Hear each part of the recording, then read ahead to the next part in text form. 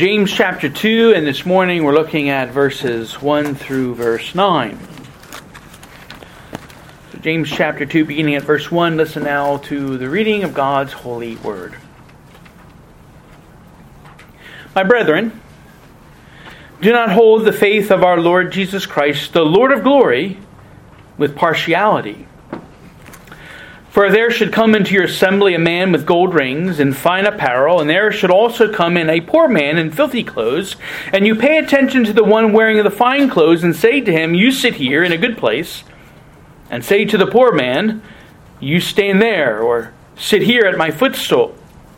Have you not shown partiality among yourselves, and become judges with evil thoughts? Listen, my beloved brethren, has God not chosen the poor of this world to be rich in faith and heirs of the kingdom which He promised to those who love Him? But you have dishonored the poor man. Do not the rich oppress you and drag you into the courts? Do they not blaspheme that noble name by which you are called? If you really fulfill the royal law according to the Scripture, you shall love your neighbor as yourself. You do well. But if you show partiality, you commit sin and are convicted by the law as transgressors. Seek the Lord's blessing on this His holy word. O gracious God in heaven, we do praise you and thank you, Father, for your word, the truth that it contains, that it is our only infallible rule for faith and life. And as we come to this passage, we do pray that your Spirit would be active in our midst, going forth into our hearts and our minds, that we might hear and receive the truth of your holy word, that you would give us understanding, and that truly as your word goes forth, it would find within each of our hearts that rich and fertile soil that will bring about a great and abundant fruit for your glory. Father, we pray now for your blessing upon your word. In the name of the Lord Jesus Christ we pray. Amen.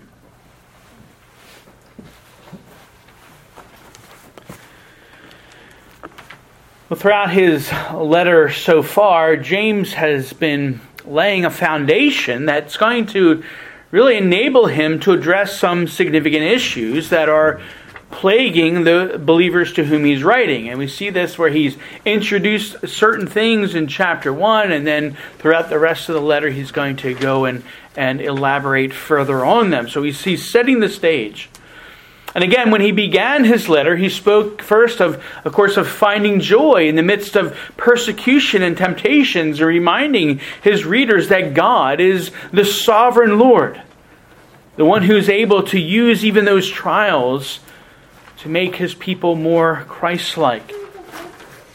And in the midst of briefly introducing some of these issues, James has charged that it's critical for the people of God, for faithful believers to be faithful hearers, receivers, and doers of the word.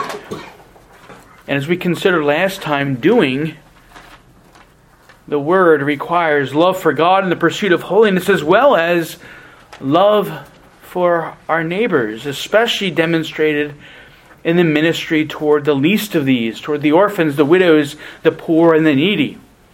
Doing the word is evidence of possessing that true religion.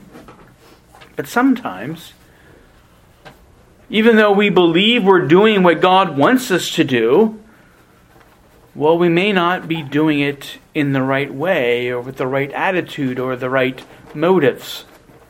In fact, sometimes our doing can actually totally contradict what God would have us to do, even though it seems like we're doing what He wants us to do.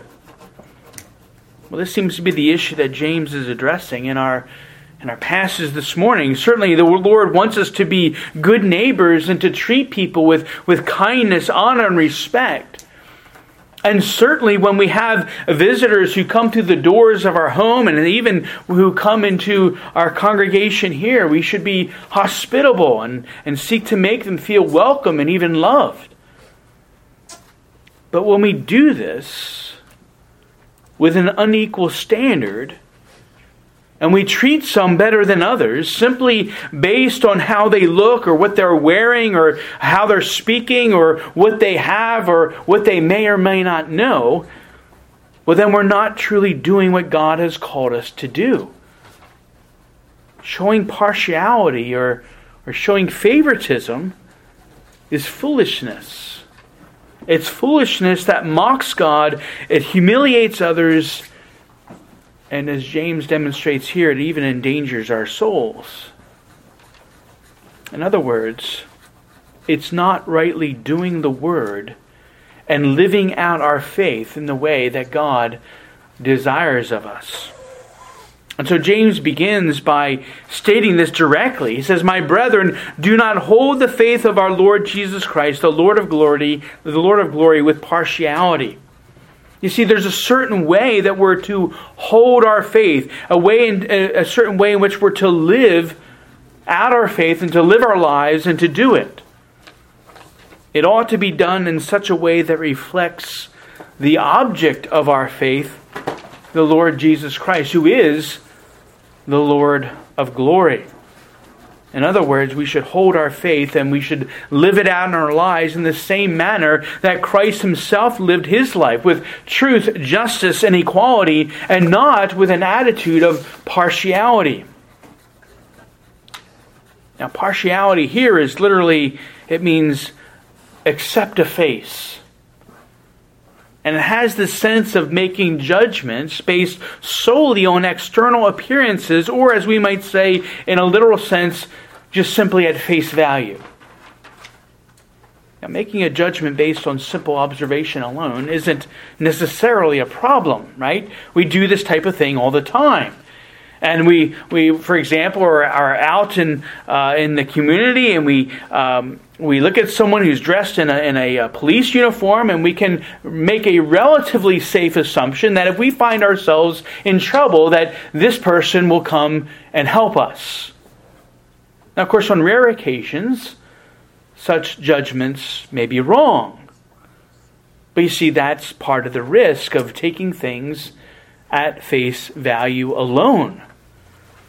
Well, the problem that James is addressing here is that when we look at someone's appearance and then we make judgment about their character, their value, and their worth, and then treat them accordingly, even though we could be completely wrong about the type of person they are.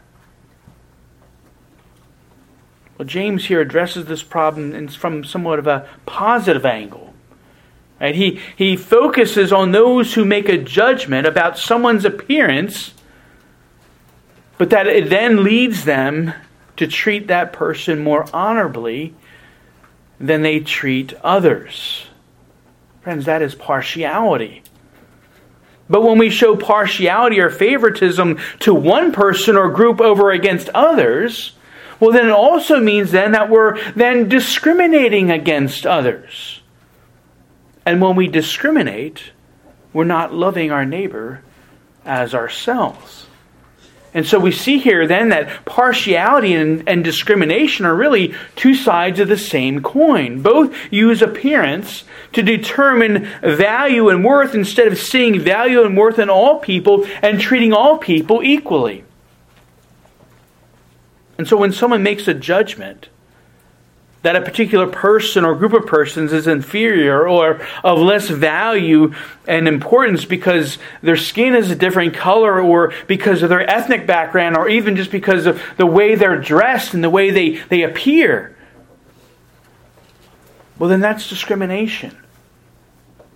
And when they give then also, but if they were to give privilege and honor to another person, to another group of people because of the color of skin or because of all these other things, well, then that's partiality and favoritism. You see, they both involve prejudice. That is, they prejudge someone based solely on their appearance. And again, they often go hand in hand. And here, James is essentially condemning both. Now again, we see all sorts of discrimination and favoritism going on in the world all around us. In fact, we kind of expect it. Right? We expect it because we do live in a fallen and sinful world. We know that sinful people are going to make sinful judgments about others, and they're going to treat them sinfully because of it. or based on those same judgments, will simply give preference to others over against all the rest. But James focuses on this issue, not just because it's a problem out there in the world, but as we've seen before, throughout chapter 1, it's also a problem in here, in the church, and in the body of believers to whom he's writing. And so again, as he's done before, James may be echoing the moral law, which his audience would have been very familiar with, right? Coming from kind of that Jewish background. They would have been familiar with God's law, and so they would have been familiar with Leviticus 19, verse 15, which says this: "You shall do no injustice in judgment. You shall not be partial to the poor, nor honor the person of the mighty. In righteousness you shall judge your neighbor." And what James is saying here, if you judge and don't treat your neighbor fairly and equally, and instead show partiality or discriminate, well, then you're holding your faith contrary to our glorious Lord Jesus Christ.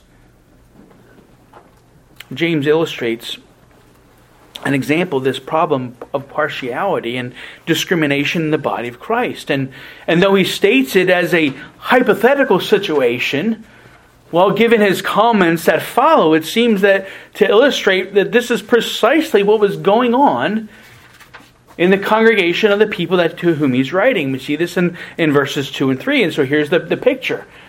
Right? The people are gathered together in their assembly, perhaps getting ready for worship, and a man comes walking in he's all decked out in gold and fine clothes. And the obvious judgment is that this person is rich. And so the greeter greets him at the door, and he meets this well-dressed visitor, and he greets him, and he's thinking, wow, I better be nice to this guy, because we could use somebody like him in the church. And I mean, if we treat him nice, perhaps he'll stay and stick around. And so seeing that this man was obviously wealthy, he treated him with great favor. But then he gets that man seated and puts him in a prominent place. But then someone else comes in the building. Well, this man looks like he just crawled out of the gutter.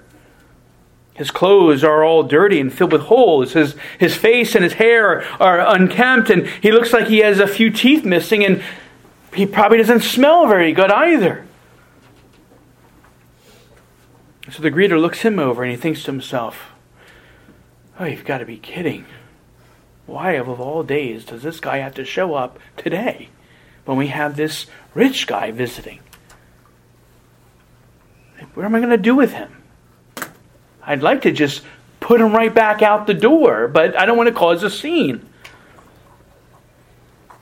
And so he says to the man, here, why don't you go stand over there in the corner, stand in the back. Or better yet, here, there's some room on the floor by my feet. Sit there. And then perhaps thinking to himself, well, that way I can keep an eye on him. So clearly this poor man was judged solely on his appearance. He wasn't favored as the rich man was. He was truly discriminated against. Now, we might think that surely in today's world, right, that was back then and people were crueler. And we think that nothing would happen like this would happen, especially not in the church. But indeed, based on the inherent sinfulness of our hearts, I'm certain it does. In fact, I know it does, and I've seen it done, and I've heard those who have experienced it. That some are given preferential treatment based on their appearance, and others are mistreated because of judgments made about them because of their appearance. There's no fair treatment, no equality, no justice, and no love. My friends, what would you do as individuals, or what would we do as a congregation? Right? How would we respond to someone who walked in here that looked, acted, and talked very different than us? Would we respond to them differently than we would to someone who kind of looked more like us, or perhaps even better, right? Who was even more attractive and appeared to be rich? Would we treat them better than someone else who just walked in off the street? I would like to think that we would respond the same way to each one, welcoming them, and being kind and friendly to them, and not preferring one over the other. I suppose, but we won't really know unless we're actually put to the test. And perhaps there may have been a time when we were put to the test and we didn't realize it. It's just hard to know. But there's one thing that we do know.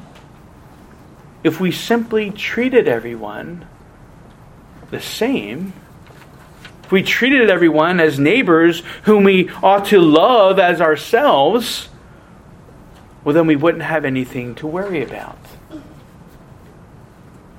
You see, James uses this as an illustration, albeit one that likely had some basis in reality, but we know from the rest of the New Testament and on through history since this time, showing partiality and being discriminatory would always be an issue.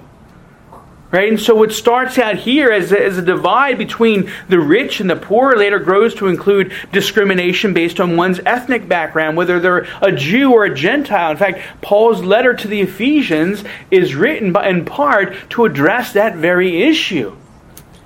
And the emphasis is on bringing about unity between these two groups who are ethnically different, the Jews and the Gentiles, to bring them together as one man in the church. Of course, there were class divisions, rich, poor, slave and free, the powerful and the powerless. There would be divisions based on race and skin color, even to the point where it's often noted that today that Sunday is the most racially segregated day of the week. Now, not all of it, but certainly some of it is likely due to partiality and discrimination from all sides. Beloved of God, this ought not to be so in the body of Christ. In fact, as James goes on to demonstrate, such partiality and discrimination is true foolishness. First, it's foolish because those who show partiality and discriminate reveal themselves to be unjust judges. In verse 4, after his illustration, James hits the point home. He says, "Have you not shown partiality among yourselves and become judges with evil thoughts?" They become unjust judges. And the evil thoughts and intentions of their hearts have been revealed. Now, what would be those evil intentions? Well, showing partiality to a rich person might be done out of pride and selfishness or even greed. And a person might think, hey, if I'm extra nice to this person, well, they might reward me. They might share with me some of their wealth that they obviously have. And so I could personally benefit materially just by being nice. Now, that's certainly not a good motive. In fact, it isn't even rooted in love for the rich neighbor, but it's purely rooted in the love of self, which we're to cast off. And what's worse is that this has come at the expense of the poor neighbor. Right? Because there's no need then to treat the poor neighbor well because they have nothing that they can give to you in return. And so you discriminate against them. You've made judgments in your heart based on evil thoughts and motives. This is what James is saying here. But note also, he says, when you do this, you show partiality among yourselves. That is, what you're doing is you're separating what's to be the unity of the one body of Christ. You're separating the congregation into an us versus them, to a rich versus poor, the has versus the has-nots, the whites versus the blacks, the Jews versus the Gentiles, or any other division that you might want to think of. You're drawing these lines of distinction. Yet these violate the glorious unity that's to be present in the body of Christ. Jesus prayed in his high priestly prayer in John 17, "I pray that they all may be one as you, Father, are in me, and I in you, that they also may be one in us, that the world may believe that you sent me." The unity of the body of Christ is to be a witness to the world of the unity between God the Father and God the Son and God the Spirit. And that unity, that witness is distorted if there are distinctions of partiality and discrimination in our midst. And further, the Apostle Paul declares in Galatians 3, "For you are all sons of God through faith in Jesus Christ. For as many of you as are baptized into Christ have put on Christ. There is neither Jew nor Greek. There is neither slave nor free. There is neither male nor female. For you are all one in Christ." Christ sees us as one because He looks at the heart, and the heart has been redeemed. He doesn't look at the outward appearance. And so we're to be one in Christ. And so when we become unjust judges and show partiality in the body, we take away from that unity, and that's pure foolishness.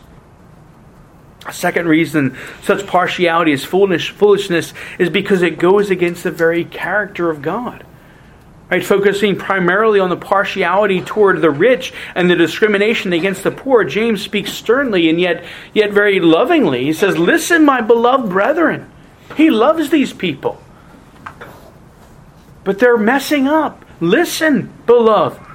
Has God not chosen the poor of this world to be rich in faith and heirs of the kingdom which He promised to those who love Him?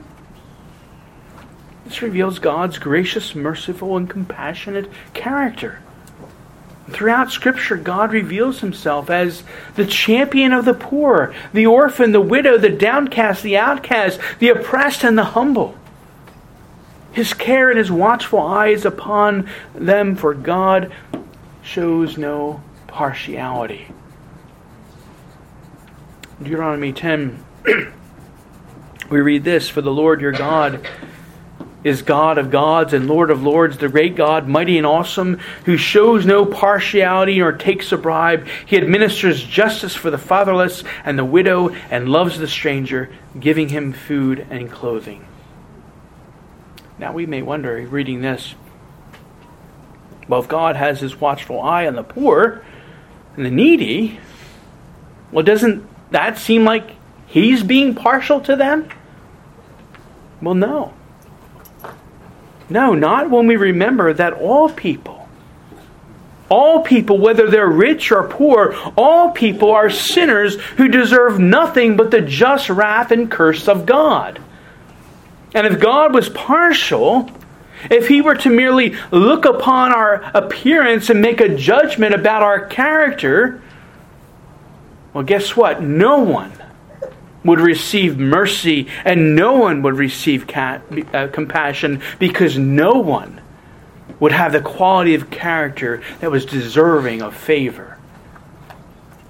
But because God is gracious and full of compassion, He bestows His favor upon the undeserving, both poor and rich. Again, because God doesn't just save poor people, He also redeems those who are rich. And just as there are many poor people who reject Christ and who reject the gospel, well, there are those who are rich who truly and sincerely receive Him in faith and who believe the gospel. And so God shows no partiality, but chooses whom He wills and bestows mercy and compassion on whom He desires. And we're called to reflect this character of God. We're called to be merciful and compassionate. We're called to be fair and just, showing no partiality and showing no discrimination. For when we show partiality, we assault God's character and show ourselves to be fools. Now, thirdly, and closely related, we see that partiality is foolish because it's against God's actions. Right? God isn't only gracious and compassionate, showing no partiality in His character, but He acts accordingly as well. Right? This is what James says here. Has God not chosen the poor of this world to be rich in faith and heirs of the kingdom which He promised to those who love Him? Now here James is likely referencing two passages. One from the Old Testament, one from the New Testament. First, God's sovereign, unconditional, impartial choice of Israel to be his people in the Old Testament. Deuteronomy 7, Moses says, "The Lord did not set his love on you, nor choose you because you were more in number than any other people, for you were the least of all peoples. But because the Lord loves you, and because he would keep the oath which he swore to your fathers, the Lord has brought you out with a mighty hand and redeemed you from the house of bondage, from the hand of Pharaoh, king of Egypt." And again, the Jewish believers that James was writing to here would remember how God acted to save their forefathers. But you also find here in James' words the echo of Jesus' words from the Beatitudes in the Sermon on the Mount. Matthew 5:3, "Blessed are the poor in spirit, for theirs is the kingdom of heaven." Now note here that Jesus says the poor in spirit as opposed to simply the poor, although in Luke's account, for the purpose of the spirit that the Lord gave Luke, Luke just has the poor. Well, is there a difference?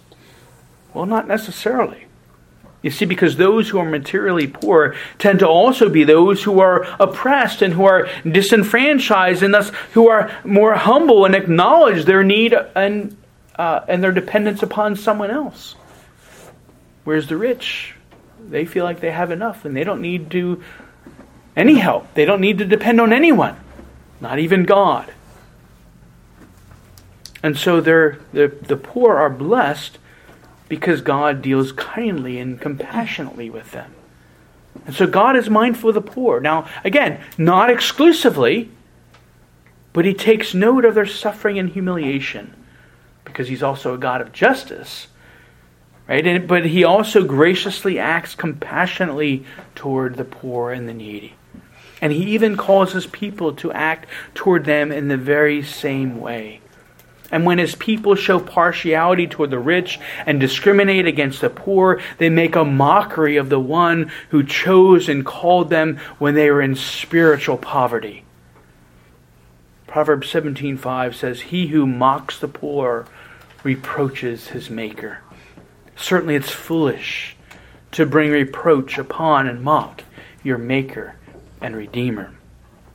Well, a fourth reason that such partiality is foolish is that it often means you favor the wicked over those who may be true brothers in Christ. James brings this out in the most powerful way, showing clearly how foolish they've been by showing partiality to the rich. In verses 6 and 7, he says, "But you have dishonored the poor man. Do not the rich oppress you and drag you into the courts?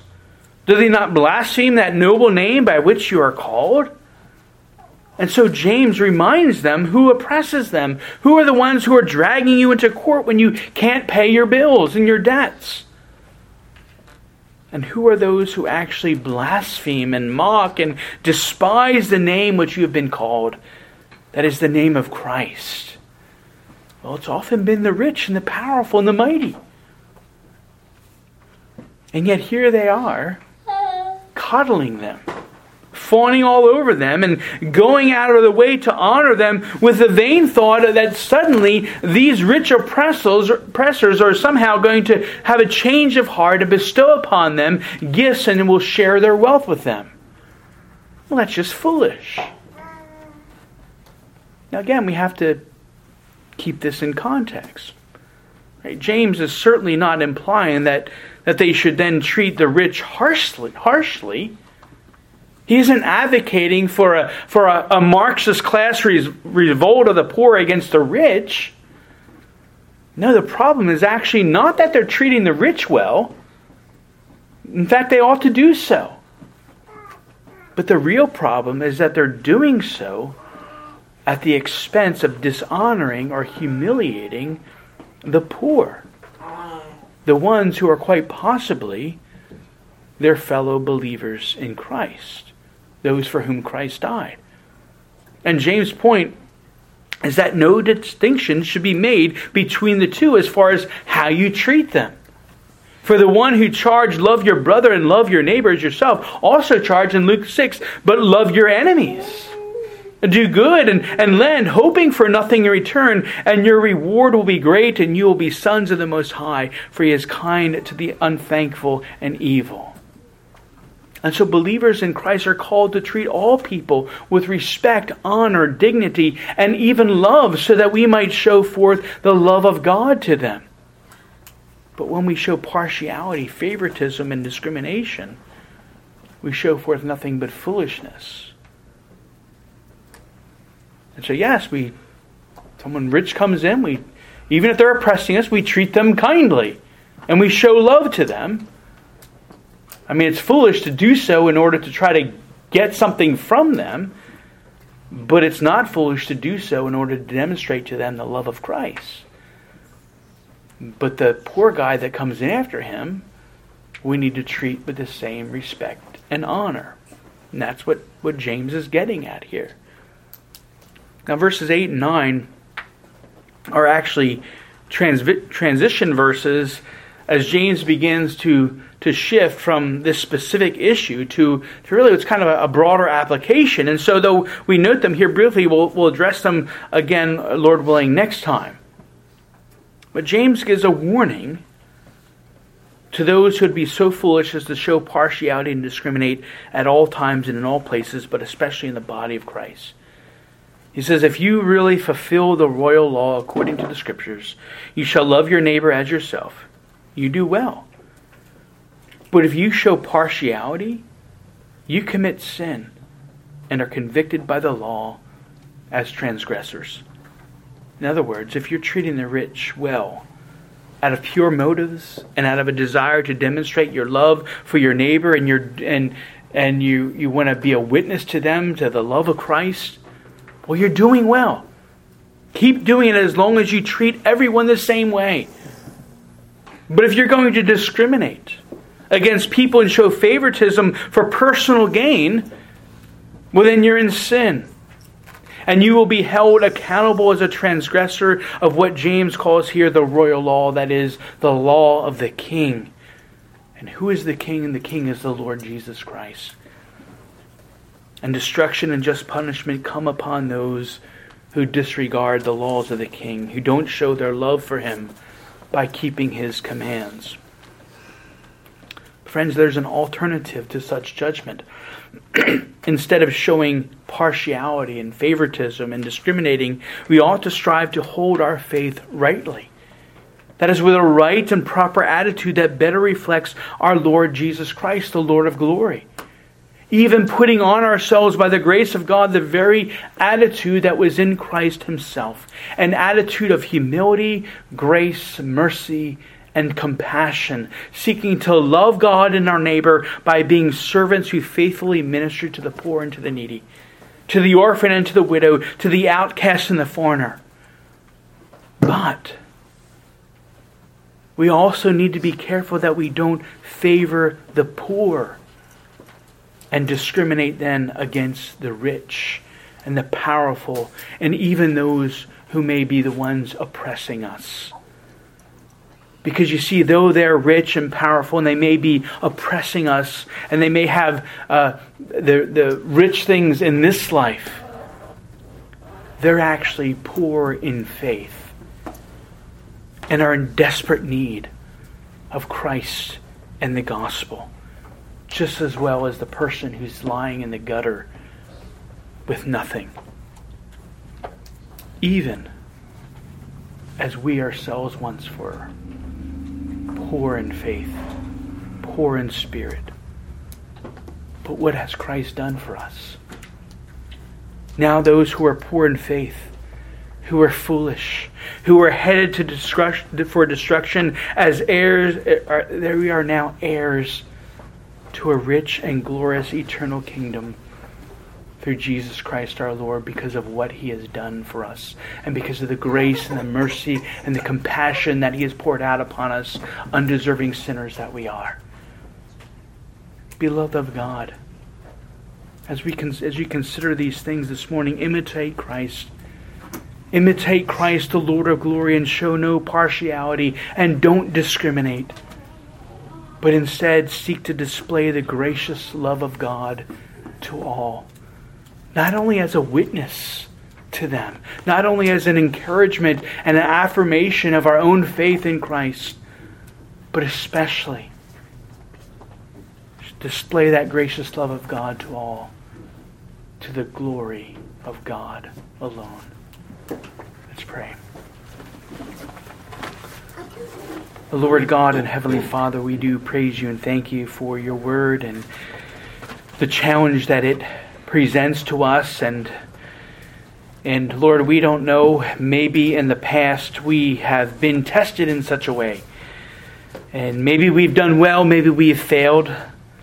But we just pray that you would help us to be alert, that we would strive to treat everyone equally,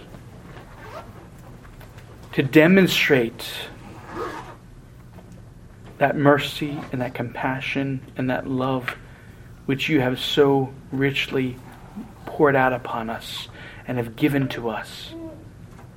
Lord, we acknowledge that you certainly could have just left us to destruction because of our appearance being bound in sin and enslaved to sin. And yet by your grace and your mercy, you treated us with love and compassion. You showed no favoritism, but you gave us what we did not deserve, and that you blessed us by faith in Jesus Christ, that we might have this true and glorious salvation, and that we might even be challenged even now to live for your glory in all things. Father, even as you have so richly and abundantly blessed us, may you challenge each of us to bless others in the same way, to be a great witness to them of your glorious love and compassion, and of your mercy and of your desire to save the poor and needy, to even save the rich, and to save the powerful, so that truly before that last great day, they might humble themselves before you and call upon you, your name in faith.